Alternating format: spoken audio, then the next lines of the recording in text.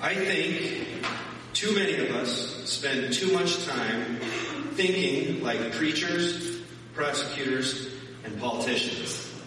That line caught my eye because I'm a preacher, and we have a number of preachers in this house. What's more than that, we have our fair share of politicians and attorneys as well. And so that line caught my attention. It's from an article about a book. The book is entitled Think Again, The Power of Knowing What You Don't Know. And I haven't read the book, but I think I might. It seems interesting. It's written by Adam Grant, who is an organizational psychologist. I didn't even know that was an occupation. But it has some good things. It says it's important for people to be more humble about their knowledge and to stay open to learning and changing their minds. I think that's true. I think that's good. In this article, he talks about barriers to changing your mind.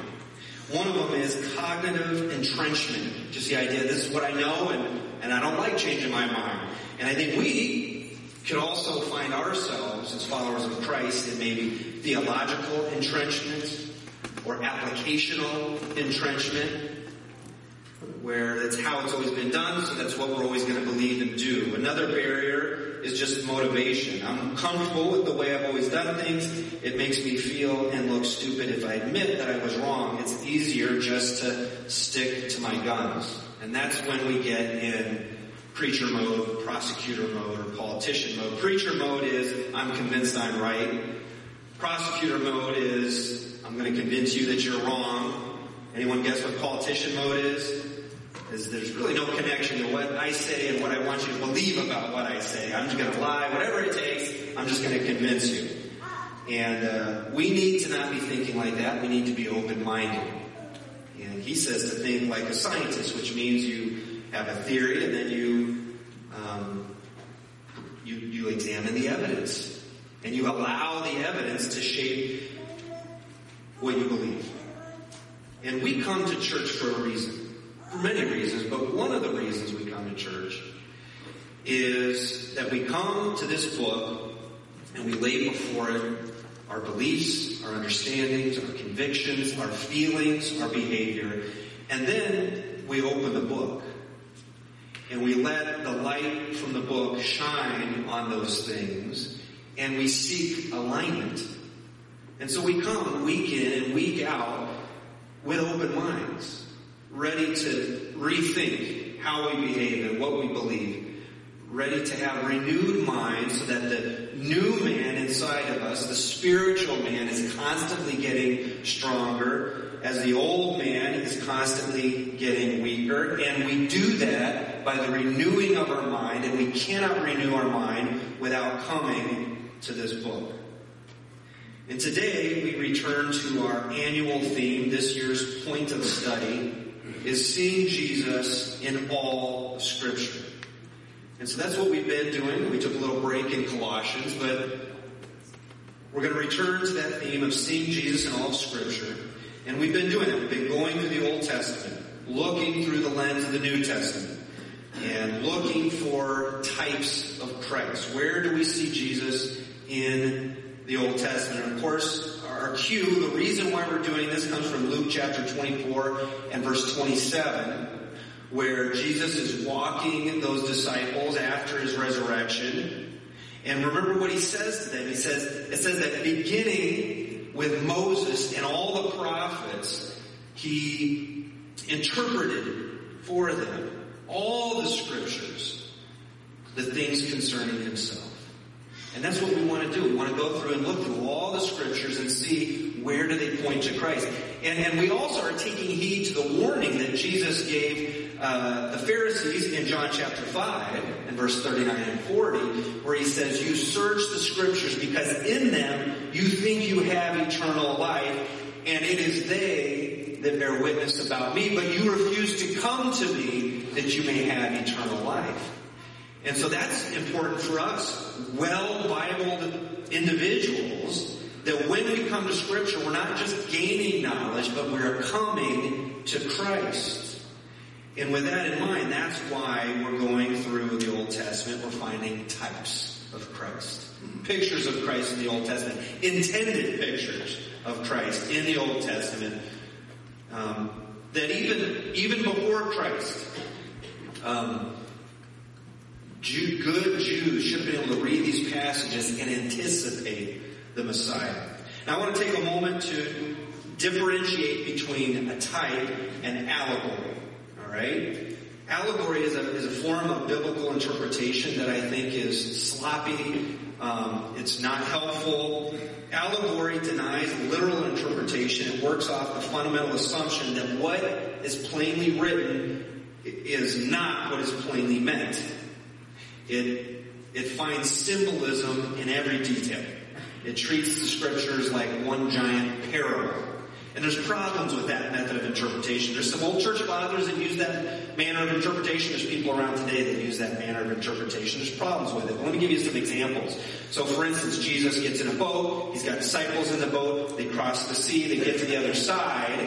And allegorical interpretation, the boat means something. The sea means something. The people in it mean something. Where they're going means something. And the only thing you can really be sure of, it's not about Jesus getting a boat going across the sea.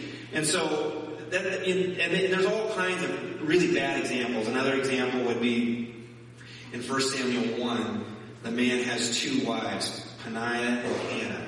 And there is a teaching that Peninnah represents conversion and Hannah represents grace. And so when you're finding a wife, obviously you shouldn't have two wives, but you need to find the one woman that best embodies grace and conversion. I don't even know what that means. I don't know how you could possibly come to that conclusion. One more example is the ark. In Noah's ark, which actually I do believe is a type of Christ. We see that in 1 Peter. At least it's hinted at in 1 Peter. But an allegorical understanding I've heard preached is, okay, the ark is like one big coffin, and you need to die to self. And then it's covered in pitch, and that's the sanctification of Jesus Christ. And the ark was divided into many different rooms, and just like in the house of God, there's many different denominations, but we're all saved. The problem is, you can almost come up to any conclusion you want, right? With allegorical interpretation. For instance, let's put this painting up on the screen above me. This real color. There it is. Okay, so what do you see when you look at that? I see mountains and a beach and a beautiful ocean, but if I look at it a certain way, I can kind of see the profile of an individual, maybe, of their face. If you turn it on its side, maybe it's like the duality of... If you turn it upside down, it looks like a desert scene in the sky above it. And you can look at this any way you want and come to any conclusion you want. And with allegorical interpretation, that's how they treat the Bible. They disregard authorial intent. And we're not doing that. When we go and look for types of Christ in the Bible, we're not just importing our meaning into the text. Type is different. When we use type to understand Scripture, we are recognizing and acknowledging that there is divine eternal providence, that God shapes certain events in anticipation of Christ's coming. It believes that what is plainly intended is plainly written. And you're going to see as we look at some types today that I'm not inventing anything. It explains itself if you know where to look and where to go. And you spend enough time in the Word. When we study for types in the Old Testament, we are recognizing literary structure, foreshadowing, context, parallelism, motif. Motif is a recurring theme that keeps coming back at some element that's repeated throughout to emphasize a particular theme. And one motif throughout Scripture is that of these three offices in Israel: prophet, priest, king. And within that motif, you will find recurring themes, deficiencies, failures, prophecies, and types that all point to Jesus. And so that's what we want to look at today. We want to look at prophet, priest, and king. We've put a chart in your notes for you to fill in as we go to maybe help you get a well-rounded picture of the prophet, the priest, and the king. And these three positions were all recognized leadership in Israel. For a time, there were judges, but that was only for a certain period of time. But these were different positions. These three positions, they were all three received special anointing, which indicated the overdwelling of the Holy Spirit upon this individual for the purpose of their individual ministries. And as we look at prophet, priest, and king, we can think of their primary duties that each of them had. The prophet, generally, he declares. That's what he does. The priest intercedes, and the king shepherds. And you'll see in that kind of directional relationship. A prophet is bringing God's word to man. A priest is bringing man's sins up to God. And then the king is God's presence with his people. And each one of these had the anointing, which represented, and was accompanied with the Holy Spirit coming upon those who filled this office. And just to break down those responsibilities a little more deeply, the king, and notice I didn't say the king rules, I said the king shepherds. That's because that's the primary connotation throughout the Old Testament of the kings. They were referred to as shepherds. The first two kings were shepherds, and God used them to shepherd his people. The king is detailed responsibility. He leads, he rules, he models. So he was the one that was... This was the replacement when the people were dissatisfied. They didn't want to be a nation without a king. They didn't want to be a nation that was just led by God through a prophet. So God gave him a king, but with the idea of he's going to be a shepherd to you like I'm a shepherd to you. And he needs to be as close to me as anyone else in the kingdom. And he's going to model what kind of citizens I want in my kingdom. And so he did lead, he did rule, but more than any of that, he modeled and shepherded the nation. Secondly, think about what a prophet does. He declares God's word to men. He does this by speaking, preaching. We think of prophets as those that would prophesy a future event. But really, and that definitely happened. But really, the prophecy of future events were most used as warnings. The prophet's main job was to warn the people of the error of their sin and to convince them, you need to change your ways. And here's proof that my word is true. And then God would give a future event. He would prophesy that would happen, or he would be prophesying the judgment that is sure to come when the people wouldn't change their ways. And then the priest intercedes. And in the intercession, he's praying, he's offering sacrifices, and he's anointing. The priest would anoint future priests. The priest would, often prophets would also anoint, but it would anoint the king. But every generation of priests had to be anointed, and the previous generation would anoint them. And so you see these three responsibilities in the intercession: praying for the people, offering sacrifices. And as we look at all three of these offices and how they point to Christ, we see that Christ was a prophet. Not just generally speaking, we see Christ was a prophet in his life. In his ministry, he uttered prophecies, and he gave warnings, and he preached. In his death, he was the ultimate sacrifice, doing the work of the high priest, interceding on our behalf in his death. And then also, we see that Christ demonstrated his kingship in his return. When he comes back, he's going to return as a king. And so we see all these roles in Christ's life, death, and in his return. He's prophet, priest, and king. But what's more than that, we see specific prophecies throughout Scripture that indicate that God never intended for there just to be sporadic prophets. Think about Deuteronomy chapter 18 and verse 15. If we can put that reference up there. Deuteronomy 18:15, where Moses says, "The Lord your God will raise for you a prophet like me from among you. It is to him you shall listen." And so we see that Moses, one of the first prophets, said, there's going to be someone else that's going to come after me, come from among you. He was referring to Jesus. We see the kingship of Jesus is prophesied in 1 Chronicles chapter 17, verses 11 through 13. He says, "I will raise up." Now this is where David is king. And David wanted to build a temple for God because David was feeling guilty. I'm in a house of cedar. God's dwelling in a tent, so I'm going to do a really good thing for God. I'm going to build him an amazing temple. And Nathan the prophet comes and he speaks to David and he says, this is what God says, I will raise up your offspring after you, one of your own sons, and I will establish his kingdom. And he will build a house for me, and I will establish his throne forever.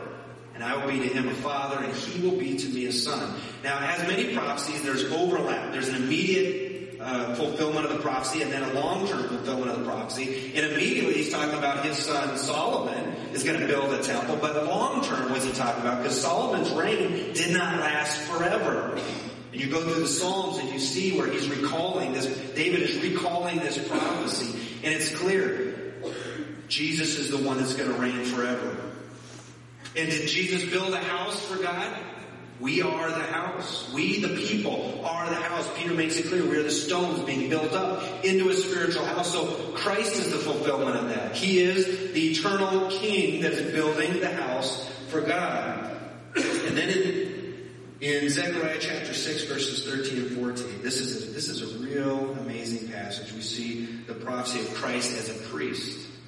It says, it is he who shall build the temple of the Lord, and shall bear royal honor, and shall sit and rule on his throne. But note verse 14, and there shall be a priest on his throne, and the crown shall be in the temple. So now we're seeing dual occupancy of these roles. It's prophetic that Jesus is going to be a priest that sits on the throne. And in the temple, where the priests serve, there's going to be the crown. And so we do have some examples in Scripture of two different offices being held. Samuel, for instance, was both a prophet and a priest. And David, he was a king and a prophet. And we have one example, a notable example of someone who was both a priest and a king, and that was Melchizedek. And before we learn a little bit more about Melchizedek, I just want to make one, as we look at this chart, one final observation. And that is, no one occupied all three offices, ever. And each of these positions pointed to a portion of the fullness of Christ. If there could be one person that could faithfully, perfectly execute every one of these positions, well, then that would be the Messiah. If you go back and you look in Exodus chapter 28, where the priesthood, for instance, is being developed, you can already see the deficiencies.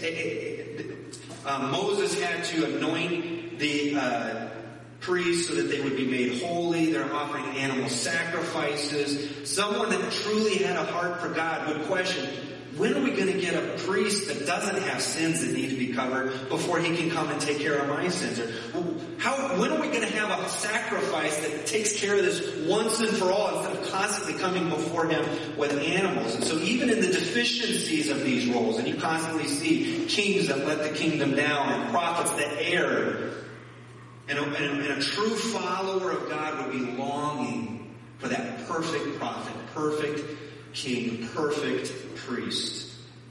And we see all those fulfilled in Christ. So let's look at all three of these offices fulfilled in Christ, and let's look at what that means for us today. And we're going to start by looking at Melchizedek. So turn with me to Genesis chapter 14, where we first see mention of Melchizedek. A priest in the order of Melchizedek. That's a quote from Hebrews chapter 6. And we're going to get there, but we're going to start here in Genesis chapter 14 first. Melchizedek is a great example of types, because if you were reading through the entire Bible, you would see him once here, and it would be a head scratcher. You'd be like, that's weird. There's a lot of questions that aren't answered yet. And then you would get to certain Psalms, and you'd see that name. Oh, that familiar name comes up again. That's interesting. What does that mean? And then you'll get to Hebrews, where you see the writer of Hebrews fully explained. So let's look at what happened here. The context in Genesis chapter 14 is Abraham has rescued his nephew Lot, Abraham, these are nomadic people. This is before Israel was a nation. So these are tribes of people, each family kind of like its own little nation state. Abraham was wealthy, so he had an army, and he went and he rescued his nephew. And verse 17, after this return from the defeat of Chedorlaomer, I mutilated that name, and the kings who were with him, the king of Sodom went out to meet him in the valley of Shaveh, that is the king's valley, and Melchizedek, king of Salem. First time he's mentioned in Scripture, and this is pretty much the fullness of what we know about him. And Melchizedek, king of Salem, brought out bread and wine. He was a priest of the God Most High. Now, if you were reading this for the first time, the reason why this would jump out at you is because, wait a minute, there's no priests yet. Israel's not a nation yet. The priesthood doesn't get developed until Exodus chapter 28. So what in the world is going on here? And he's not just some random priest. He's a priest of the God Most High. So that's interesting. And also, he's the king of Salem. That would probably catch your attention a little bit. What's the story of Salem? And my mind immediately goes to Jerusalem, Salem, Jerusalem. That's interesting too. And then it's also puzzling what happens. Verse 19, and he blessed him and said, blessed be Abraham by God Most High, possessor of heaven and earth. And blessed be God Most High, who has delivered your enemies into your hands. So now we've got confirmation. This definitely is a priest that's in line with the same God that Abraham worships. And Abraham gave him a tenth of everything. And the king of Sodom said to Abraham, give me the persons, but you take the goods for yourself. But Abraham said to the king of Sodom, I have lifted my hand to the Lord God Most High. So now we know they're talking about the same God. Possessor of heaven and earth, that I would not take a thread or a sandal strap or anything that is yours, lest you should say, I have made Abraham rich.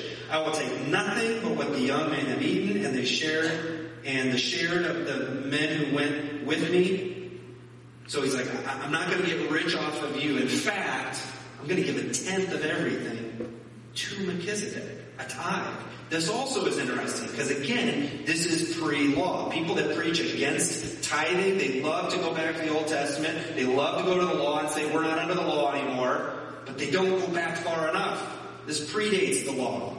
Abraham giving a tenth to Melchizedek. So it's very interesting and maybe a little bit confusing. As you make your way to Hebrews chapter 6 and verse 20, we're going to put a verse up on the screen from Psalm chapter 110, verse 4. But you go to Hebrews chapter 6, okay? You go to Hebrews chapter 6. Look at Psalm 110:4 on the screen. The Lord has sworn and will not change his mind. You are a priest forever, after the order of Melchizedek. That's interesting. That just seems to pop up out of the blue. What is God saying there? It's a prophecy for sure. It's referring to Jesus in the future. It can't possibly be referring to David because he's not a priest. It can't possibly be referring to Solomon because he wasn't a priest. It's referring to someone else that's going to occupy both priest and king. And Hebrews chapter 6 makes it clear for us. Hebrews chapter 6 explains it. Look at Hebrews chapter 6 and verse 20, where it says, Jesus has gone as a forerunner on our behalf, having become a high priest forever after the order of Melchizedek. The writer of Hebrews is quoting Psalm 110. And now, in chapter 7, he's going to explain it for us. So we have... This is how we know that this is a type of Christ. This is how we treat all of Scripture. We let Scripture interpret Scripture. We're not forcing our meaning into it. We're drawing out the intended meaning that's there. And the writer of Hebrews brings out several items about Melchizedek that convince the writer, and then convinces us, that it's referring to Jesus. Look at verse 1. For this Melchizedek, king of Salem, priest of the Most High God, met Abraham returning from the slaughter of the kings and blessed him. And to him Abraham apportioned a tenth part of everything. He is first, by translation of his name, king of righteousness. The Hebrew word Melchizedek literally means king of righteousness. We know Christ is the king of righteousness. Secondly, it says he is also king of Salem, because that was where he came from. He's the king of Salem, which means peace. Salem, shalom. It means peace. So now we see in this one person, we see an image of a king and a priest. He's the king of righteousness and the king of peace. Verse 3, he is without father or mother or genealogy, having neither beginning of days nor end of life.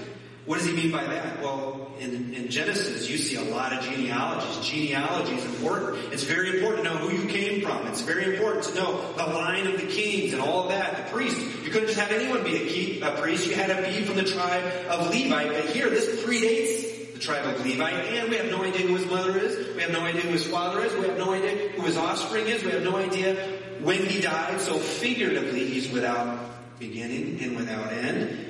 And the writer of Hebrews says, resembling the Son of God, he continues a priest forever. We have just this one little snapshot of Melchizedek, and he says that's an indication, just like Jesus, without end, without beginning.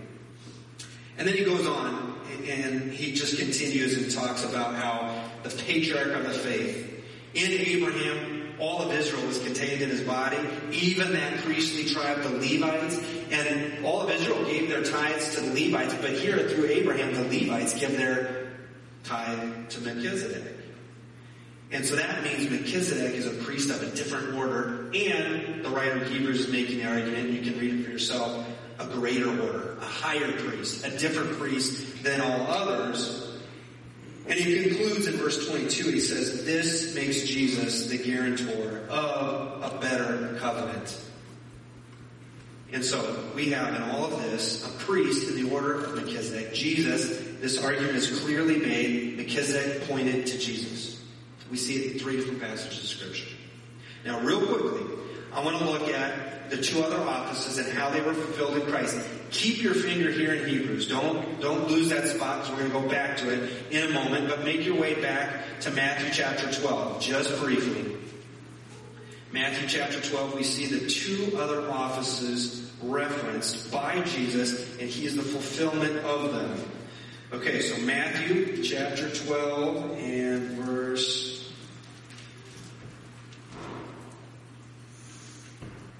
38. Wow, I'm going to have to start with bifocals up here or something. That's crazy. All right, where are we at? I say verse 38. Then some of the scribes and Pharisees answered Jesus, saying, Teacher, we wish to see a sign from you. They wanted proof. They wanted him to perform for them. But Jesus answered them, An evil and adulterous generation seeks a sign, but no sign will be given to it except the sign of the prophet Jonah. For just as Jonah was 3 days and 3 nights in the belly of the great fish, so will the Son of Man be 3 days and 3 nights in the heart of the earth. So now we see Jesus saying, look, the whole prophet story of Jonah was pointing to me. And the men of Nineveh will rise up at the judgment with this generation and condemn it. For they repented at the preaching of Jonah, and behold, something greater than Jonah is here. So Jesus is saying a prophet greater than Jonah is here. Something. He didn't say someone greater than Jonah is here. He said something greater than Jonah is here. What's he saying? He's saying a sign better than Jonah's sign. I mean, think about it. Jonah. A great fish pulls up to the shore of Nineveh, spits out a prophet. He comes tumbling out, gets up, wipes himself off, and then starts prophesying about the judgment that's going to come on Nineveh. And they all repent in sackcloth and ashes. Probably it had a big effect on them was the fact that this guy just got spit out of a fish. So something's different about this guy, and I'm going to believe it. And Jesus is saying, a better sign. I'm going to be dead for 3 days. And when I come out of the tomb, I'm going to be the ultimate prophet. You will see everything I've said will come true. And then he continues. So we see priests so far, we see prophets so far, but he continues. He says, the queen of the south, verse 42, the queen of the south will rise up at the judgment with this generation and condemn it. For she came from the ends of the earth to hear the wisdom of Solomon, and behold, something greater than Solomon is here. A king better than Solomon is here. Wisdom greater even than Solomon's is here. This is a big claim. We know from the Old Testament, Solomon was the wisest man that ever lived on the planet. And Jesus is saying, wisdom better than Solomon's is here in me. As the king, I trump Solomon. And so we see a priest better than Melchizedek. We see a prophet better than Jonah. We see a wisdom greater than Solomon's. And we see it all fulfilled in Christ. Now, I don't want this just to be an interesting, informative sermon. That would just be a lecture. That's not why we come to the Word of God. The preacher's goal is to elicit worship. The preacher's goal is change, growth, progress, spiritual development. And we know that there is no growth without change. We all are in favor of growth, right? The hard part is changing. We all like to grow. We don't like to change. This brings me back to that article I was reading from earlier, where he mentions an acquaintance of his, Danny Kahneman. This guy's a Nobel Prize-winning behavioral economist. It's another occupation I didn't know existed. But he says that this guy just lights up with joy when he finds out that one of his hypotheses is false. So I asked him, why do you look so excited when you find out that you're wrong? And he corrected me. He made it clear to me that no one enjoys being wrong, but that he takes real joy in finding out that he was wrong, because that means now he's less wrong. When God points something out in your life, something that needs correcting, that's a good thing. It shows, oh man, you know what? I'm not going to mourn for I can't change what happened, but I can do something right now. So with this information of Christ as prophet, priest, and king, what are you going to do with that information? In real brief, in closing, I will just offer you 3 possible responses. First of all, flee to Jesus, your priest. I've been accused before of being a little melodramatic in my preaching or in my witnessing. Oh, you're making too big a deal out of it. I get this right from the passage. I look in Hebrews chapter 6. Your finger's there. Open it back up. Hebrews chapter 6. Look at verse 18. By 2 unchangeable things in which it is impossible for God to lie, we who have fled for refuge might have strong encouragement to hold fast to the hope set before us. We have this as a sure and steadfast anchor of the soul. A hope that enters into that place behind the curtain where Jesus has gone as a forerunner on our behalf. It's about that inner holy of holies that only a certain priest could go there at certain times. Jesus went in there and he is our hope. And then it says, having become a high priest forever after the order of Melchizedek. So what is our response? Flee to Jesus, your priest. You got sin in your life? Flee to Jesus. He's the only one that can intercede on your behalf. He's the one that can guarantee you righteousness. He's the one that can forgive you, forever divorce you from your past. That's not you anymore. Now you are Christ, but you've got to flee to him. You've got to come to him. And believers, brothers, sisters, we have to come to him every single day. We have to flee ourselves and come to Christ. Another response. Respond to Jesus, your prophet. Respond to Jesus, your prophet. What does the prophet do? He proclaims. He brings truth from God to man. He declares and he preaches and he's calling for action. And we need to respond to Jesus as our prophet. Hear what he's telling us to do. It's so clear in the Gospels. It's not a mystery what he's telling us to do. We just need to do it. He's our prophet. We need to heed his warnings and we need to respond. 2 Peter chapter 1 and verse 19 says that we have a prophetic word more fully confirmed, to which you will do well to pay attention. That's the response to a prophet. You would do well to pay attention as to a lamp shining in a dark place. I have a picture on my cell phone. I'll put that up there for you. That is Daniel. That was from when we were living in Chicago for just a few months in the training center to get ready to come and plant a church. And we were there over Christmas in a tiny apartment. And as a parent, it breaks your heart when, because of the circumstances, we couldn't put up a tree in the apartment. No Christmas tree, kids. You're not going to be able to see your presents under the tree. And so Rachel did what she could. And one of the things she did, she strung Christmas lights on the kids' beds. And we took, if ever there's a picture of sugar plums dancing in their heads, this is that picture. And what we took this picture, he fell asleep hanging onto that light. And it just breaks your heart. But what did he have? He didn't have a Christmas tree. He didn't have all the presents under the tree. He didn't have his house that he lived in his whole life. All he had was this little light bulb that reminded him that Christmas is coming. I'm going to get to Grandma's eventually. And I have this on my phone, and I just think about, I've had it on my phone for years. And it reminds me of what we cling to, what we hope in.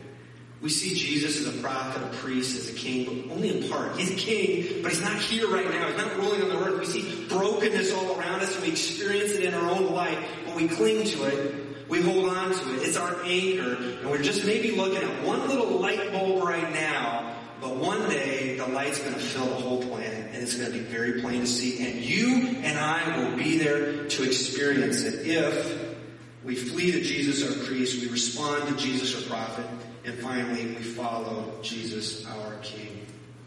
Remember, the king's job was to shepherd the people, to lead, rule, and to model. So we follow Jesus, we submit to Jesus, we emulate Jesus. Think about Saul. The queen of the south came up to meet Solomon because his reputation was so vast. If you were in the kingdom when Solomon was the king, you had a worldwide reputation.